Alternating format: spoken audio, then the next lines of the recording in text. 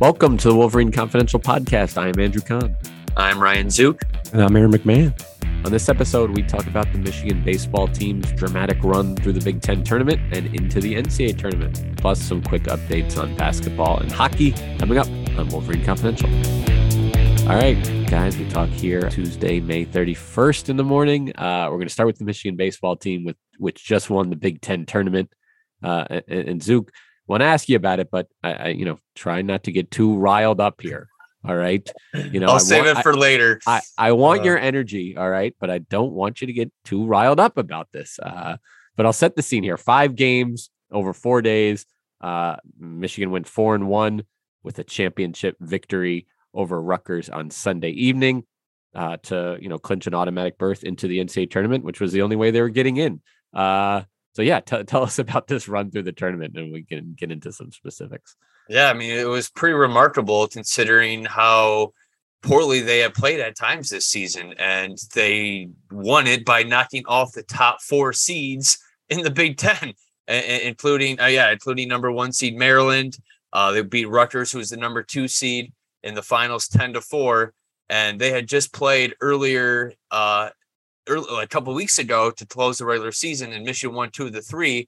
But Rutgers scored a ton of runs against them, and really pitching has been the Achilles heel of this team all season. Really came through. Their top guys came through this during the tournament. Chase Allen pitched 8 innings and only allowed 2 runs. Only one of them was earned. Jacob Denner, he began the year as the team's number 2 starter, but he struggled in 2022 and allowed 3 runs without recording an out on Saturday night in a loss to Iowa. And then he comes back versus Rutgers and is just sensational. 4 1/3, 1 run allowed and 7 Ks against the conference's top offense. And Michigan kind of just continued to pad their lead from there. So really a remarkable run. And their offense has been hot all year and continued that trend in this tournament. 48 runs in the 5 games, a lot of hits from the top guys. So really an incredible run of 5 games in 4 days when they didn't get much sleep as the reporters as well. They got hot at the right time. And we talked about this last week. I think they took 2 or 3 from Rutgers last week. Yeah. At that point, Rutgers, I think they were the number 1 team entering that weekend, at least in the Big Ten. And then they got hot. I mean, it happens. It happens all. You see it in the NCAA men's basketball tournament or the conference tournaments. You see it all the time. So it's not a shocker, especially when you're able to put up runs like they have been. We talked about pitching potentially being their Achilles heel. That wasn't the case over the weekend. They played well. They're well rounded. They won the games they needed to. It was an interesting tournament format, but they got the job done at the end of the day. Yeah, I won't address that yet. I'll continue to talk about the performance before we get into that. But I want to address it. Let's address it at some point. There's been I was at the selection show yesterday and talked with Coach Bakich and a few of the players afterwards. And yeah, there's some parallels between this 2022 team and the 2019 team. I mean, obviously the 2019 team didn't need to win the Big Ten tournament to qualify for the NCAAs, but they needed to win 3 games to do so, and they did that, and they received the last at-large bid into the tournament. And obviously we know they went on all the way to the College World Series final before losing to Vanderbilt in the deciding Game 3. It's I don't know, something about this team in that ballpark. The Big Ten tournament wasn't played the last 2 years, but the last tournament that was played was in 2019 at that Charles Schwab Field in Omaha. Obviously, they played well there in the College World Series, and then we're back again here for the Big Ten tournament this year and won 4 of 5. So they found a nice little home away from home and have played well there. And they'll be looking to make another run through the NCAA regionals and super regionals to try and get back there. So you two sort of tag team the coverage this past weekend remotely, of the games in Omaha, and as you kind of alluded to, it was kind of a disaster. This Michigan's first game started at 10:53 p.m. local time in Omaha. No, 11. In local. Local time. So 11:53 Eastern. The next one was 10:39 Eastern. Rutgers and Indiana started a game at 11:53 local, so 12:53 a.m. Eastern Did not time. finish until 4:14 a.m. What are you doing? And I feel what this is are what I you talked doing? about. Not getting too riled up here. This is going to be, but this is. I mean, I feel like that game, that last one you just mentioned, like that determined when Michigan's game would start that next day, if I'm not mistaken. Yeah. Like they were Michigan had to wake up at 6 a.m. just to see if they would have to play at 9 a.m. And then they went back to bed because they knew that they only had to play later. So yeah, it's just an absolute crapshoot of a schedule. And there. Well, I don't know. Should we get into it yet, or continue to talk we'll about get into it here for sure. Yeah. Like, and I'm just joking about getting riled up or whatever. Like as Aaron kind of mentioned too, it's a double elimination tournament until it's not. Rutgers only lost one game in this thing, but they were eliminated. The Michigan fans are going to want to hear this, but Rutgers, they deserved another game. I mean, I think they went 4-0, 3-0 during the tournament up until that final round game against Michigan. And yes, I know you get like the advantage of the rest, and it helps with your pitching because you're playing fewer games, but like you said, it's double elimination until it's not double elimination. To me, that doesn't make sense. Either make it a single elimination tournament or play double elimination all the way through. So Rutgers never really got an opportunity to play it.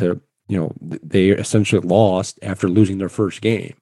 So they were one of the last 4 teams out of the NCAA tournament too. So it was just a double whammy for the Scarlet Knights. Yes, a double elimination in that sense. Yeah, it seems like they deserved a spot. I mean, that's a separate issue, I guess, but yeah, it's interesting. They just set it up that it's, you play a double elimination format to set up a championship game. And that's how they decide to roll with it. There was, I guess, so there was, there were weather problems on the first day of this thing, right? I mean, that's what kind of set up this possibility for all these problems. But still, I mean, if this was the contingency plan, there was a problem from the start. Exactly. And you know what? Hats off to the Sun Belt Conference, who also was affected by weather, but they were smart and said, hey, you know what? Let's be wise and move it from double elimination to single elimination. And boom, look at that. Made things simpler. So kudos to them. I guess I was told yesterday by the Michigan SID that the Big Ten coaches discussed changing the format, but only 2 were on board for a single elimination. So, I appreciate those coaches, but not enough to make any changes. And yeah, there was, and another issue is just the games. The games are all between 3 and 4 hours. It's some went longer than 4. Yeah, it's just ridiculous. Like there's got to be something being done. The obviously a lot of runs scored, but like the reviews taking one of the games, there was a 12-minute review, not in Michigan, but in one of the other games, 12-minute review. Like this is just getting ridiculous. There needs to be a way to shorten these games. I'm all for 7-inning baseball games in college. Anything to get them done a little bit quicker, because it's getting a little bit out of hand. Baseball is set up to be a double elimination, especially in tournament setting. I played high school baseball. I played plenty of travel and everything else. It makes sense because, again, baseball is very much a pitching matchup situation. Right. And if you don't have your best pitchers out there, you can be beat on any day, and you might be the superior team. So double elimination makes sense. But as you guys mentioned, that day one rainout, where those first couple of games were shelved and they had to push everything back. At that point, when your timeline is shrunk and you think, and it becomes apparent that you are going to be playing well into the night and some of these other games, you got to change the format. It doesn't work for anybody. I mean, these games where you mentioned the Indiana game that that went until 4 a.m. Like no one was in the stadium watching it. There were maybe a couple hundred fans, and no one's watching a Big Ten network. So what are we doing here? It's like, and look, and the players may not have complained. They may have been fine with it, but it's not right. It's not fair to them. It's not fair to the folks watching or those paying attention. It's not fair to the schools.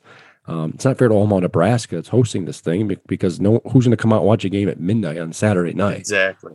So right. You could have played 2 games at the same time, on different fields. That would have been another but that's possibility. Not right. But the Big Ten doesn't want that, because they want every game televised live on Big Ten Network so they can sell ads and make money and everything else. So It's a tricky situation, and from what I understand, the Big Ten had not only the Big Ten, but every conference has to have their automatic qualifier submitted to the NCAA by midnight Sunday night. That was the other thing. The NCAA Correct. tournament field was getting announced, so they couldn't necessarily push things back, Correct. days.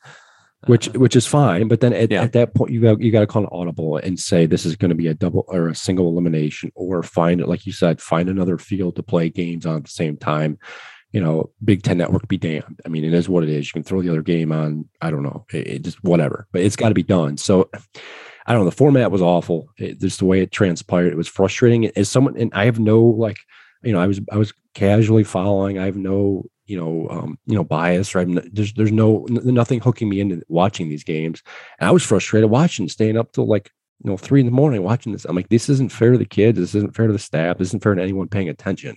Right. But the Big Ten Network, the Big Ten feels the need to finish this game by Sunday night because they have to, and they want to get every game on television. So I don't know. They got to change something or do something different, because what if, in future years, what if the first 2 days get rained out? I mean, then what? You're going to have to go single elimination. Do you chop it? Do you chop teams out?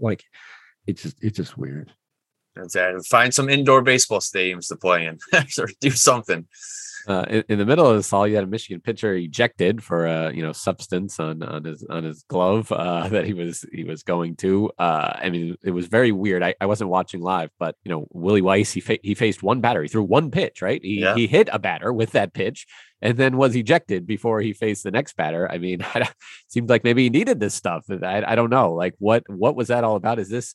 And do you have any insight on how common this is as far as, ejections or, we kind of know about it. A lot of people maybe know about on the MLB side that they started checking for this stuff and there really haven't been ejections lately. But yeah, on the college side, I'm not really sure. Yeah, that's a good question. I don't know how many suspensions there have been, but we did speak with Bakich yesterday and asked him about it. He's like, look, yeah, this happens in baseball, but this should not happen in our program. So, I assume it has happened. I don't know how many people have been caught. But yeah, watching the replay, it's like that looked pretty obvious that he was doing something there. Yeah, like you're in there's TV cameras on there. Like it's a big game. Like do you not think that people are going to be paying attention and watching you while you're on the mound? Like it's like, man, not a good look for the program at all. And he's been given a 4-game suspension, deservedly so, because you don't want that in the game. And it's kind of unfair to the opponents too. So. Definitely thought he deserved that suspension, and he will miss the first 3 games of the NCAA regional if Michigan even gets 3 games. So yeah, it's it was quite the interesting situation. You don't see that every day. Just another thing to delay the game even more. Yeah, and to your point, Ryan, credit to Bakich. He came out and after the game on Big Ten Network in his post-game interview, he owned it. He said that we can't allow that to happen. It isn't representative of the program and everything else. So you hope that's the only situation with them. Going forward. Some folks want to throw out cheater or whatever, but it didn't really impact the game, like you said, Ryan or Andrew. It only threw to 1 or 2 hitters, and the game was a blow. I think they run ruled them Iowa that game anyway, so it didn't really matter at the end of the day. But certainly, not a good look for the team. That could have been a huge momentum swing. Mm-hmm. I mean, at that point, the game was 4-1 in the 5th inning. Iowa gets their leadoff man on with a hit batter, and it's like, all right, they have to bring in a cold pitcher now who hasn't warmed up at all. They're fired up after the player was ejected. So I'm like, wow, like this should open the door for Iowa, and then all Michigan does is just respond to the next inning and just pours it on the rest of the way for the 13-1 victory. So a nice response from Michigan, and they carried that momentum into the final later that day. They beat all the top teams during the regular season in this weekend here in Omaha to clinch the bid. So yes, they're in the NCAA tournament, the Louisville regional. Louisville, another program. We talked about this, the softball team, just another school that Michigan plays in a lot of different things all the time. But they will open with Oregon on Friday night, 7 p.m. Eastern time on ESPN Plus. Oregon, Louisville, and Southeast Missouri State. That is correct. That's the other team in that Louisville. Yeah. So Louisville's the host. Do they have seeds like they do for softball? Yes. So Louisville's the number 12 overall seed. Okay. So what's I guess early reaction to this draw? Yeah, I mean, it'll be interesting. So Michigan does have history against Louisville. Played them 3 times in March at Louisville, and it was. I mean, I didn't watch any of the games, but I saw some highlights. They basically played in a snowstorm, at least one of the games. But Michigan lost 5-3 and 13-1, and then won 16-7. So a little bit of success there, but obviously 2 losses as well. Louisville finished first in the Atlantic Conference in the ACC. So a very good team. ACC is a very strong conference historically for baseball. But they lost both their first 2 games in the conference tournament too. So they're 10th in ERA. So Michigan could be able to put some runs up against them if they face them at some point. And then Oregon, if we thought there were some long games in the Big Ten tournament, there could be this Friday night opener could be a long game too, because they can put up some runs. Led the league with a 306 batting average, number 2 in runs scored, number 3 in home runs, and obviously as we know, Michigan can definitely score some runs as well.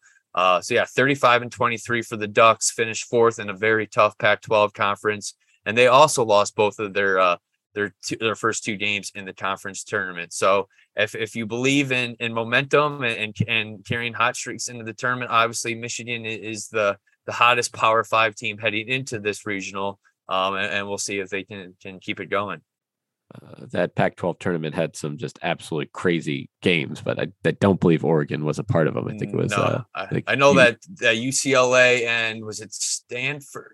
Oregon State, I think. And Oregon State. Was that the 20? It was, they both were in the 20s. One team scored. Yeah, it was 22-12 heading in the 9th inning. And then some team scores 9 runs to tie it, and ended up being a 25-22 final. Just like some of the scores in college baseball this year, have just been incredible, man. I don't know if it sounds like pitching's down everywhere.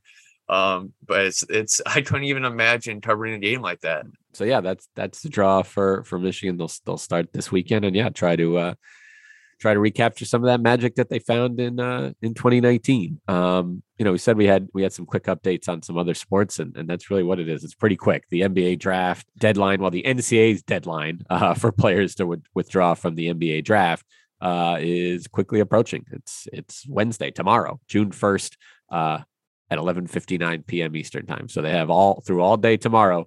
And that group includes Musa Diabate and Caleb Houston of Michigan, 2 freshmen who entered the draft, and you're in it until you're not. So as far as we know, they're still in the draft. Try to reach out to their agents to try to get a better feel for when that announcement is coming as far as their final decision. Neither are big social media guys, especially Houston. So we'll see. I guess my inkling right now is that they're both going to stay in the draft, but we'll find out here in the next day or so. You never know. And we got some fireworks today. Terquavian Smith, I just saw this. Actually, ESPN was reporting potential first-round pick from NC State is withdrawing and going back to college. Who said he wants to play in school for 1 more year. So you never know. Yeah, well, again, and it's obviously huge for Michigan to what they end up deciding for their roster. So we'll see. On the women's side, Emily Kaiser's coming back for a 5th year, taking advantage of that COVID year a couple of years ago. That's huge for Michigan. That a team that loses so much, to get a returning starter back is big. Not shocked by that decision. You kind of just saw the way, I did do a story on her during the year and asked her that if she was planning to take advantage. And she said, it would be nice to play again. I didn't play so much my first couple of years.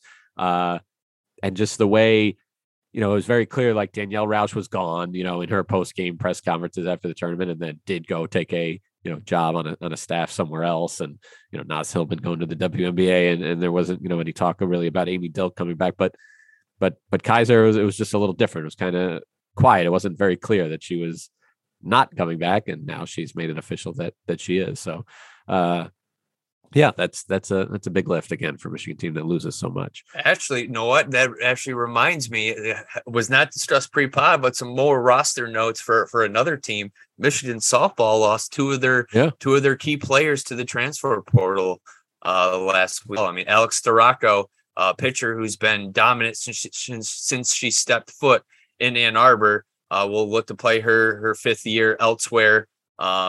just an absolute and one of their two aces from the last few years. She's pursuing a graduate transfer, as well as catcher Hannah Carson, who was one of their top hitters this year, an all Big Ten conference honoree. Also going to play her fifth year elsewhere too. So two huge losses for the Michigan softball program. Yeah. What I mean, any insight on that? That those are huge losses. I mean, again, they had full careers at Michigan in a way, but they're continuing to play. They're playing another season, just not at Michigan. I mean, never know. I guess scholarship deal, or they didn't have the spot for them or what. But yeah, I mean, I would think that they would find a way to keep them on scholarship if possible, but it could be. It could be for to get a degree elsewhere too, or right. So you just never know. And I know Michigan signed 2 freshman pitchers this past year, who are freshmen this year and got a little bit of time in the circle and pitched pretty well. So maybe the reins are being handed over to them a little bit. But yeah, I mean, Megan Bobian is just played her 5th year, so she's graduating. And then Storako is now gone too. So that's 2 huge losses. So we'll see if what Michigan does in the meantime. But yeah, no, I mean, it's tough to say why they're leaving, and they didn't announce it, but it's it is some tough pills to swallow for the Michigan softball program. And then lastly, a hockey update.